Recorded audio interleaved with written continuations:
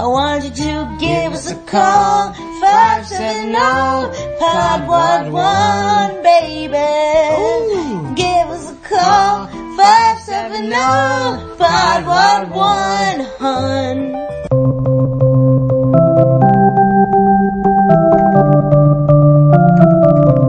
Y'all heard? Hey everybody, this is Y'all Heard, a podcast where me, Marissa Phillips, and me, Pete Phillips, are festively not related.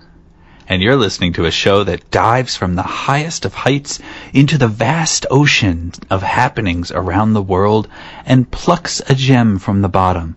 We rise slowly and safely to avoid death, and then we share with you that gem. I just want to say that it would have also been appropriate if you said we dive from the highest of highs to the lowest of lows, because that also applies. But well, I mean, it's the bottom of the friggin' ocean. What the hell do you want?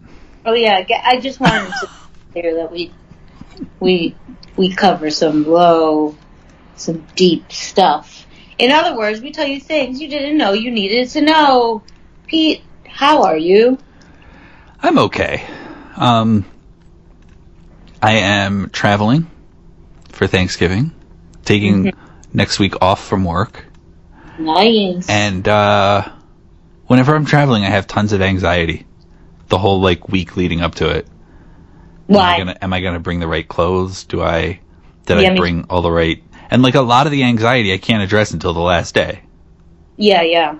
So I'm grappling with that right now.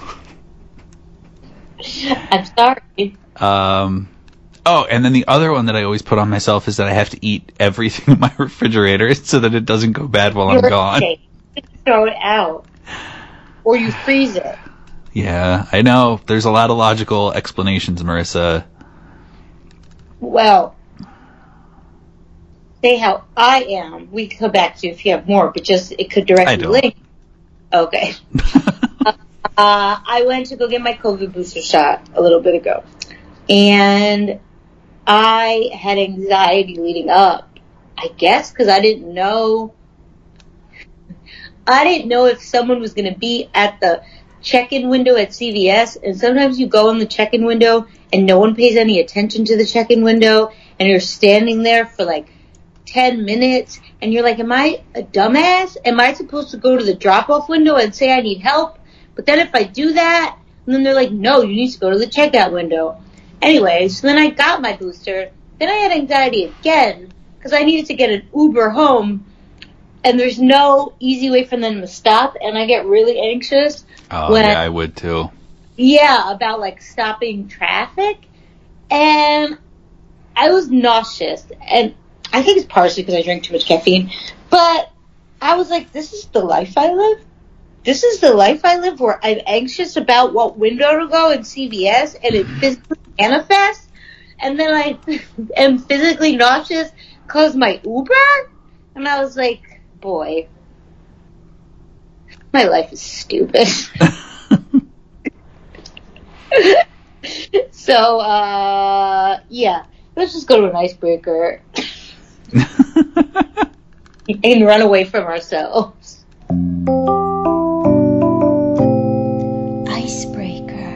So, Marissa, as you may remember, or whatever, Alex was talking about how he was, how he used to look forward to Christmas, but now that he can kind of buy things for himself, he doesn't really look forward to Christmas, Yeah. And I had that revelation, I think, maybe during COVID, maybe a little before that. I'm sorry, during the lockdown, because COVID is still happening, everybody. Yeah, thank you. And I was like, man, when I was a kid, I always wanted to buy comic books, but it was my mom's money. I didn't have the money. So I started buying comic books, started reading comic books, been doing that for a little while. So Marissa, I'm going to ask you a superhero question. Okay. Go with whatever you know. Great. We got a car alarm. Good. So I'm going to answer the icebreaker first, because I feel like it's kind of part of the question. Okay. I was looking at some Batman stuff, and Batman's been through some crazy stuff, his dead parents and all that stuff to start. But then, like, they put him through some alternate, like, they also have, like, an alternate universe or something, and there was, like, an evil Batman over there. Universe, am I right? And then, like, so, anyway, there was just a bunch of this stuff, but the thing that it always sort of seems to come down to is that Batman is, like, always brooding and dark, and sometimes I'm just like, get the fuck over yourself, man. I know, that's Robert Pattinson in the new one. And so I thought, is there a superhero that you would like to give, like, kind of a different personality to? That's a good question. And mine would be Batman. And I think, like, I would like him to battle crime, but I would also like to see more of, I don't know, maybe like charity appearances. I'd like to see more of Bruce Wayne rebuilding all the things that Batman ends up breaking, like structures and stuff. Yeah, I think I got this one comic book too that kind of like covered the scope of Batman's life. They do this thing and it's not good. They just take the whole entire life and then squash it into one book, and you're like, what the hell? Yeah, there are but a anyway. lot of comic book things. So, yeah, I would like to see more lightheartedness. And then I thought, why don't they do that? And I think it's because people like the dark, brooding Batman. But, like, you know, sometimes you see that in the Justice League, too. They're like, dude, could you just get your head out of your ass and, like, stop being such a baby? I mean, I just wish Superman could get his head out of his ass, but I care about him so little, I won't even waste it on that, because I almost like no one on DC, except for Zatanna and Wonder Woman. And I don't know enough about Wonder Woman in the comics, but boy, do I wish Gal Gadot had some flaws in the fucking movie. But I felt like I identified with Kristen Wiig in part 2. Have you seen part 2? Yeah, and I was like, yeah, come on. But as for the comics, like, that would be an interesting one. I wish that, like, Wonder Woman gained like 50 pounds. I know, right? Like, hot and perfect and everything. But going more off comic, and I don't know where things stand with her currently in the comics, but I know that growing up, 90s, except for some exceptions, which I'll go back on, 90s Storm always seems so, like, stoic and had a strong moral compass, but also just seemed so far removed from, like, your average superhero. Like, I just felt like she never really, like, broke down with anyone, and, like, she never really had many love affairs, except, I don't know if it was the 80s or the 90s, where she had a brief love affair with Forge, which was, she finally had some vulnerability. Did you ever read that comic? I know it's like a specific love arc. And then also in Days of Future Past, Storm and Wolverine, two characters who lacked any vulnerability, were in love with each other, and that really hit me hard. So really, I would just love Storm to show more vulnerability and be a little more relatable, but also have a love affair with anyone. I mean, she did with, like, but I want, like, I don't know, with anyone she's generally with. Like, I just feel like, why is Storm never, like, getting close to her fellow X-Men? Again, maybe it's changed in the comics now, but I never really felt a closeness between Storm and the other X-Men in the late 90s, early 2000s. I see that, and I think part of it is because she kind of is better than that. She's got, like, the wisdom of Beast, but, like, is also cool. Yeah, I mean, yeah. So she can't really, like, nobody else is on her level, man. I guess. Also, I hate Scott Summers, but again, I don't want to waste that. I just hate him. So he can just go away. I thought it was going to be a really interesting comic, so I got Children of the Atom, and I I could tell you what it's about, but it's not important. But Storm shows up in it, and she's almost kind of like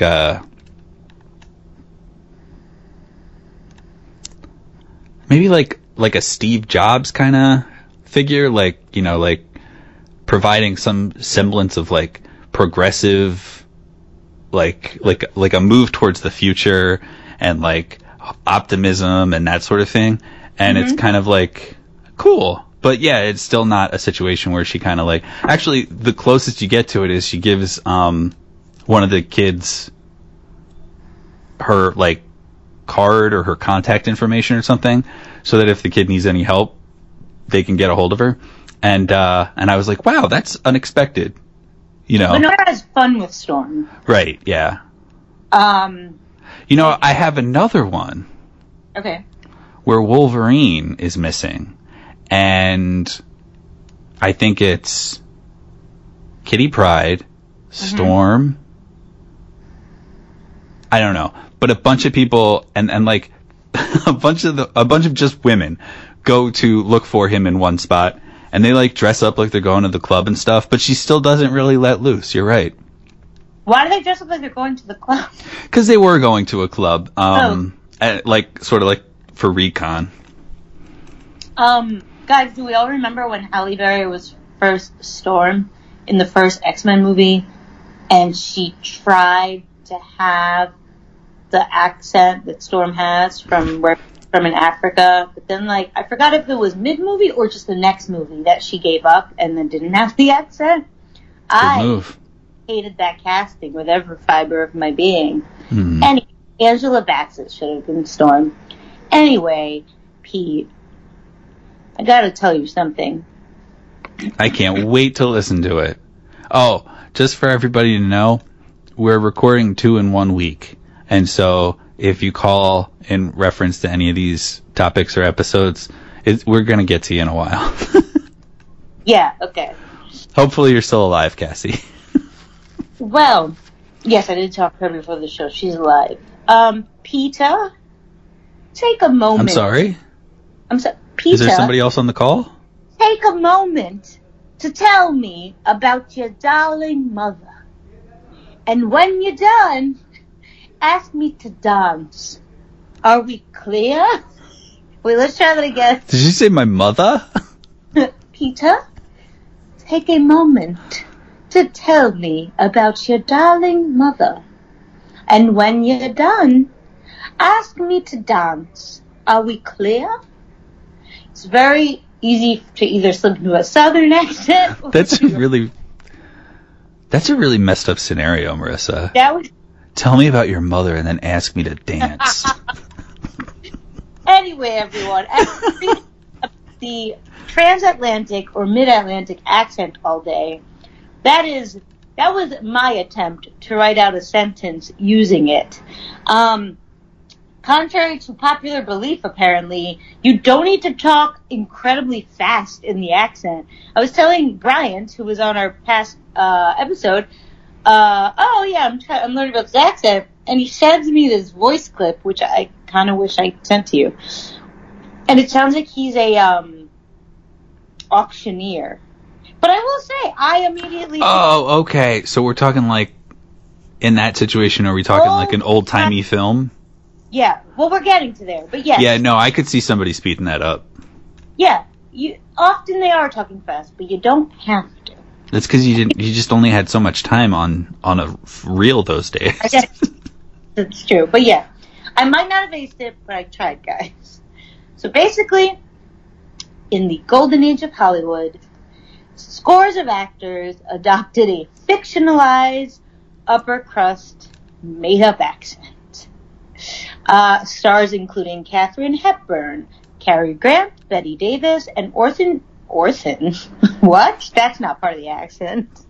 Orson Welles employed what's known as a, like I said, mid-Atlantic or transatlantic accent, which is a sort of American-British hybrid.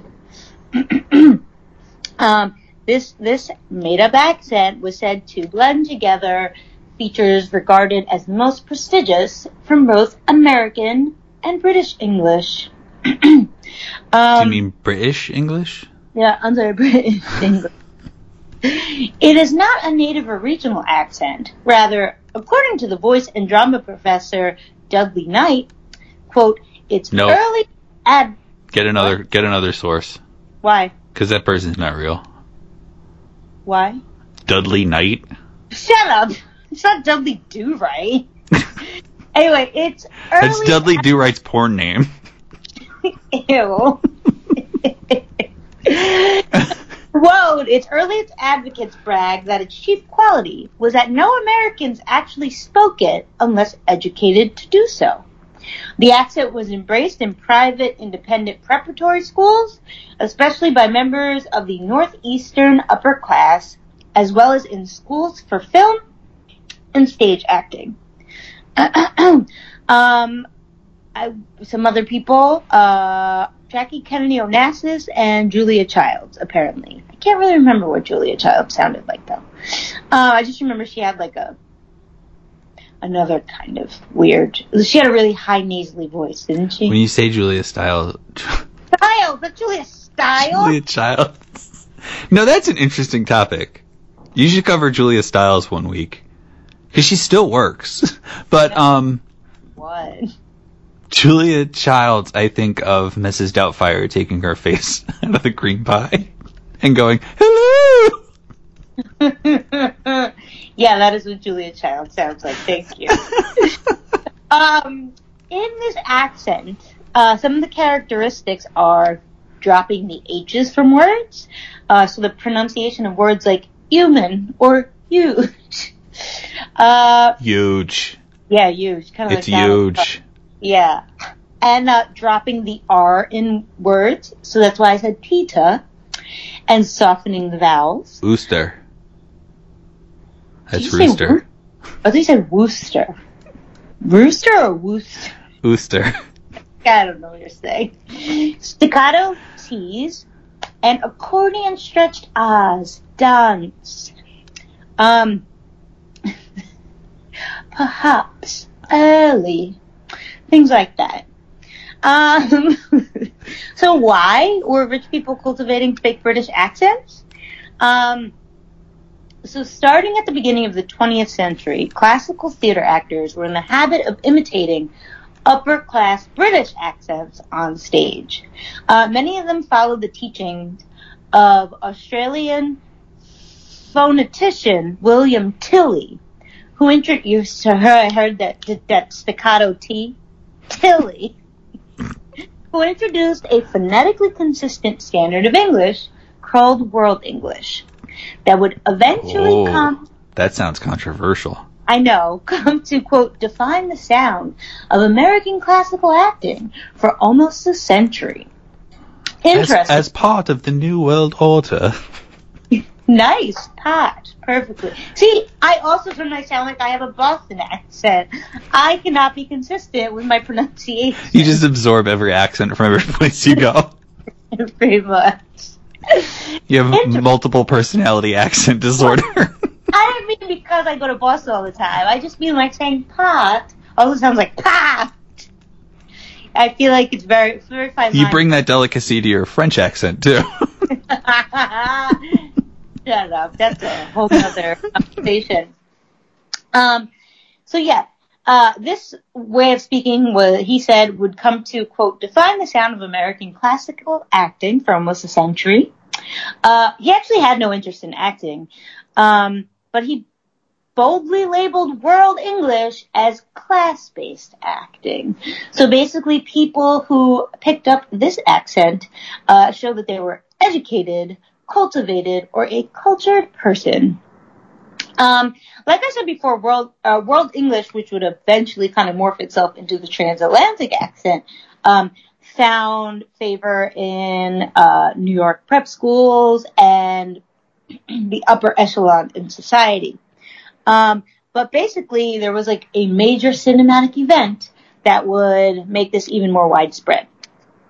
In 1927, Warner Brothers and the Vitaphone Corporation released the very first feature-length talkie.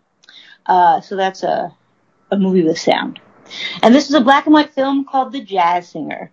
Its release signaled the end of the silent film era and the ushering in of sound films.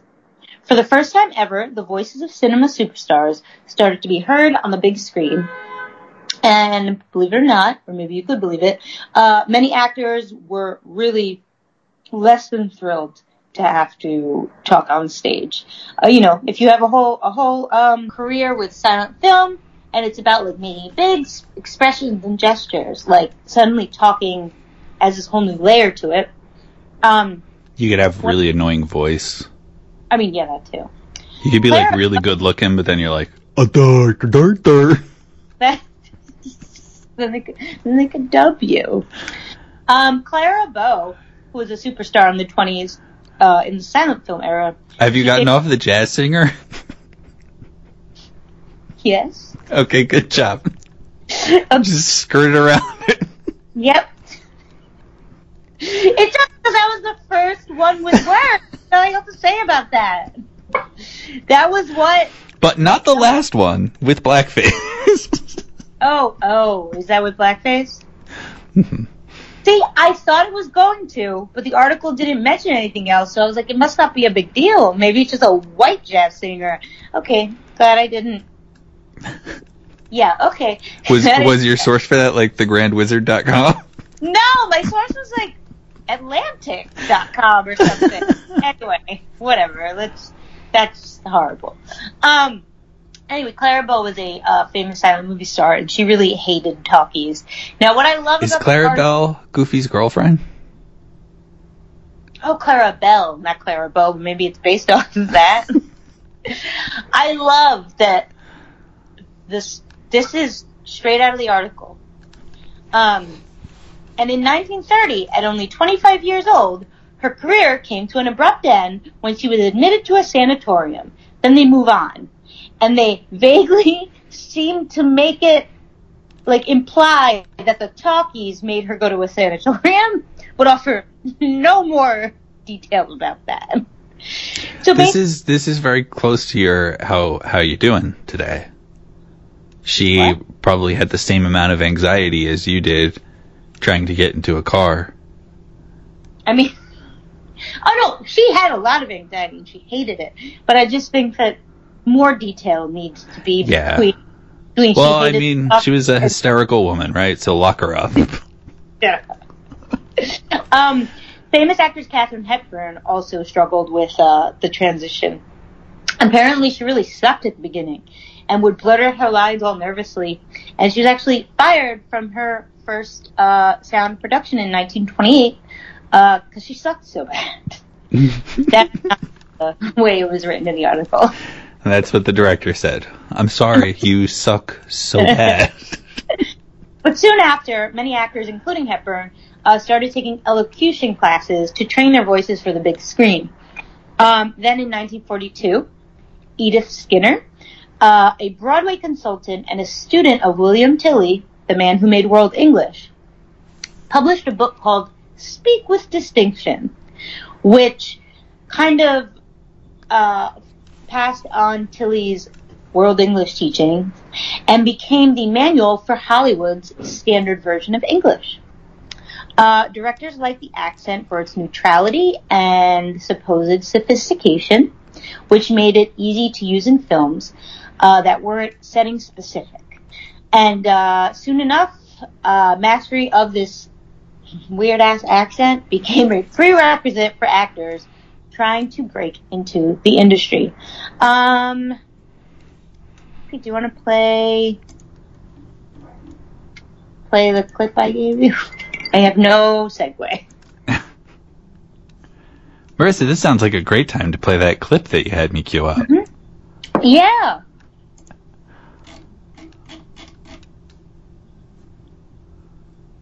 Way the Queen and aristocrats are taught to speak. It has several quasi-British elements, such as a lack of rhoticity. Now this means that mid-Atlantic speakers dropped their R's at the ends of words like winner or clear. They'll also use softer British vowels, dance, instead of dance, for instance. Another thing that stands out is the emphasis on clipped, sharp T's. Now, in American English, we often pronounce the T in words like writer and water as D's, but transatlantic speakers will hit that T like it stole something. Writer, water. But again, this speech pattern isn't completely British, nor completely American. Instead, it's a form of English that's hard to place, and that's part of why Hollywood loved it. There's also a theory that technological constraints helped Mid-Atlantic's popularity. According to Professor Jay Oberski, this nasally clipped pronunciation is a vestige from the early days of radio. Stop it! He said technological. I wanted to see what he was going to say. Okay. You know what, maybe... If I find a better clip, can we shove one at the end of it, too? Because I just didn't want one that was just totally fast, but I do think we should probably have an old-timey example. Okay. Okay, I'll find you one before the end of today. But we could put it at the end. Anyway, so even though it was so popular for a while, by the mid-40s, Americans no longer wanted it. The transatlantic accent, wait. Give me a second. It's one of those things where I cut and paste a sentence, but I don't understand what the sentence means. Oh, this is interesting. I was trying to find a clip for you. They say that this is how Frasier Crane speaks. I was not getting you, butthead! Oh, sorry. Well, I'll just cut out this part because you were doing something else anyway. Okay. That's why people think. Okay. Okay. I'm ready. Okay. Despite its popularity, in the golden age of Hollywood, by the mid-40s, Americans no longer really wanted this accent. They weren't really a fan of, generally, I think, the snootiness and the neutrality, and they kind of wanted to see more diversity in their films and see, like, something more relatable and themselves reflected on the screen. And by the late 50s, that accent all but disappeared. I will say, though, Pete already... Did you gonna cut out what you said? Yeah, I'll cut it out. Okay. So, where is the transatlantic accent now? Is it around? I will say, I do feel like some auctioneers still do sound like they're using it.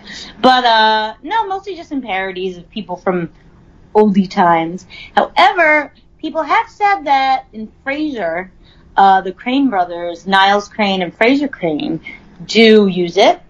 In Hunger Games, in the movie, it's said to be used by Effie Trinket. And I gotta listen to this, but in Star Wars, it said that Darth Vader has a very deep baritone version of this. I could see that.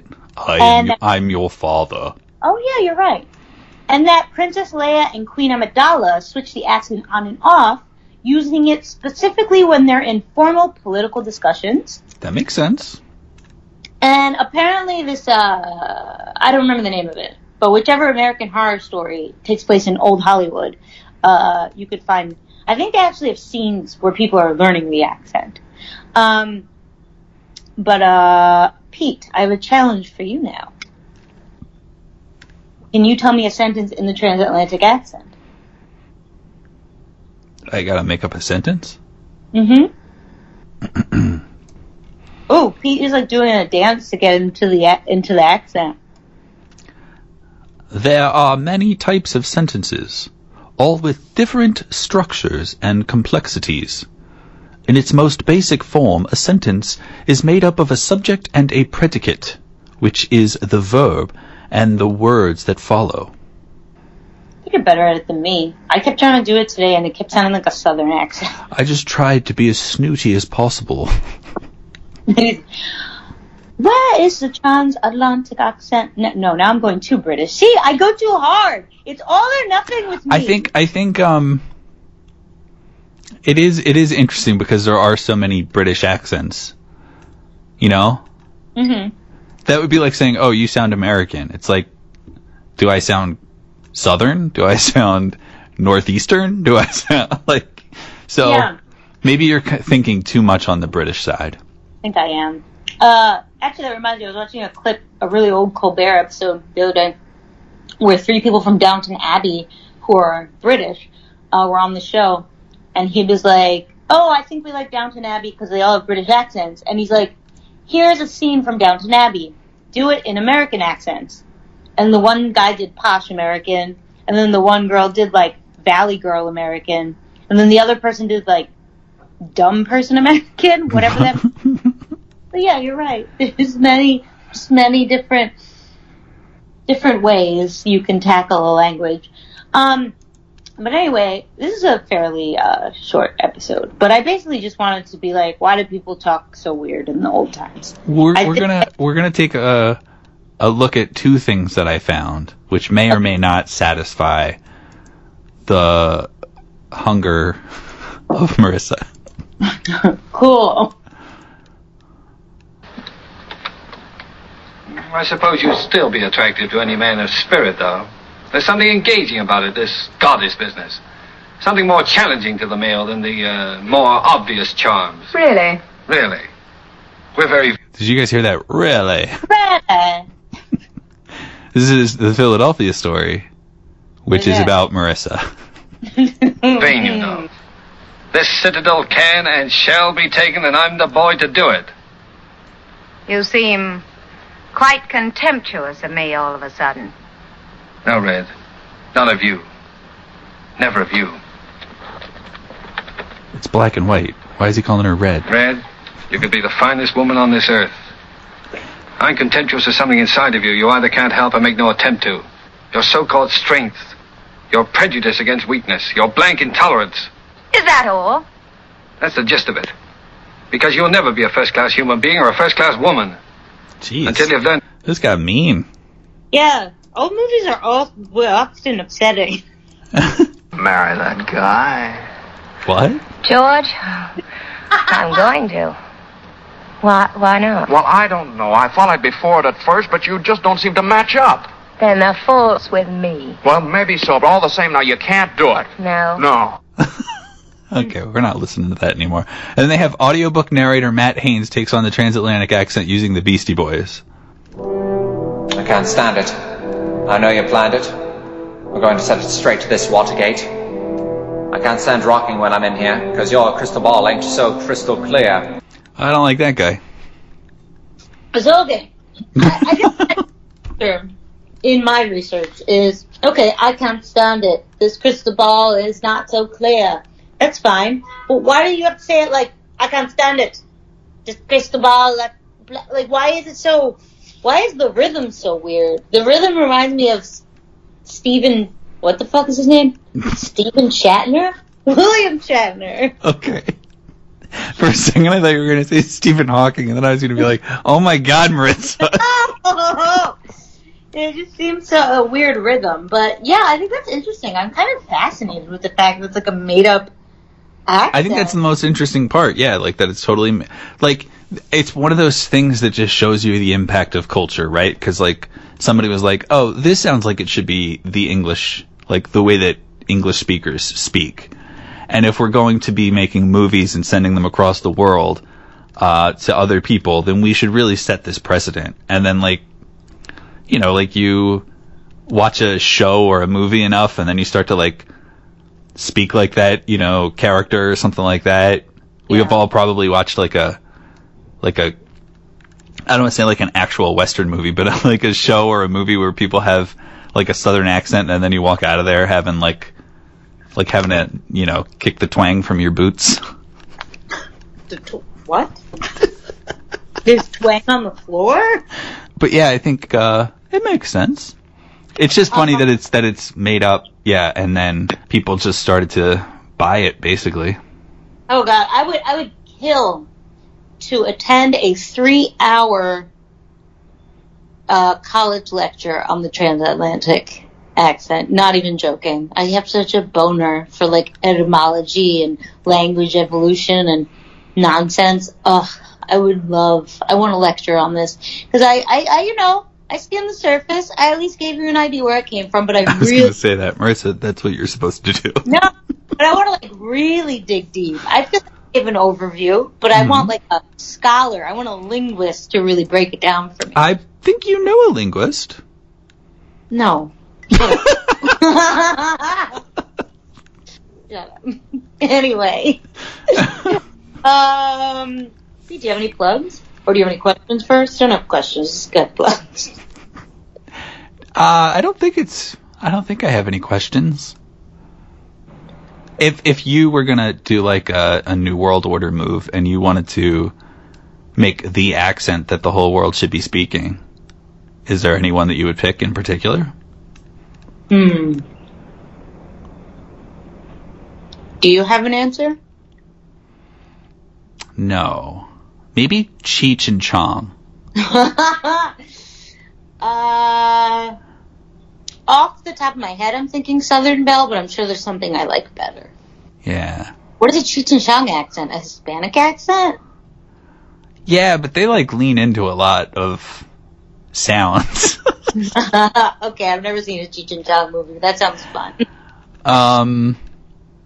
There is, I think, a Cheech and Chong Christmas song coming up, so that'll be up your alley. We'll put that on the playlist in December. All right.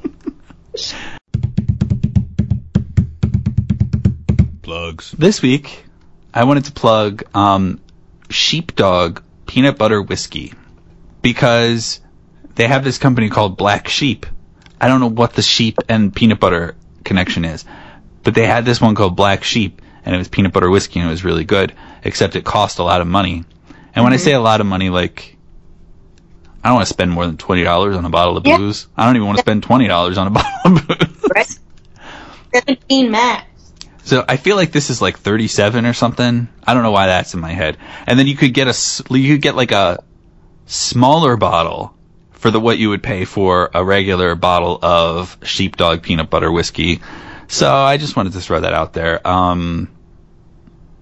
Is peanut butter whiskey good? It is. Okay. It sounds a little rough to me, but I'm struggling with my alcohol tolerance lately, and I swear if I have to give up alcohol,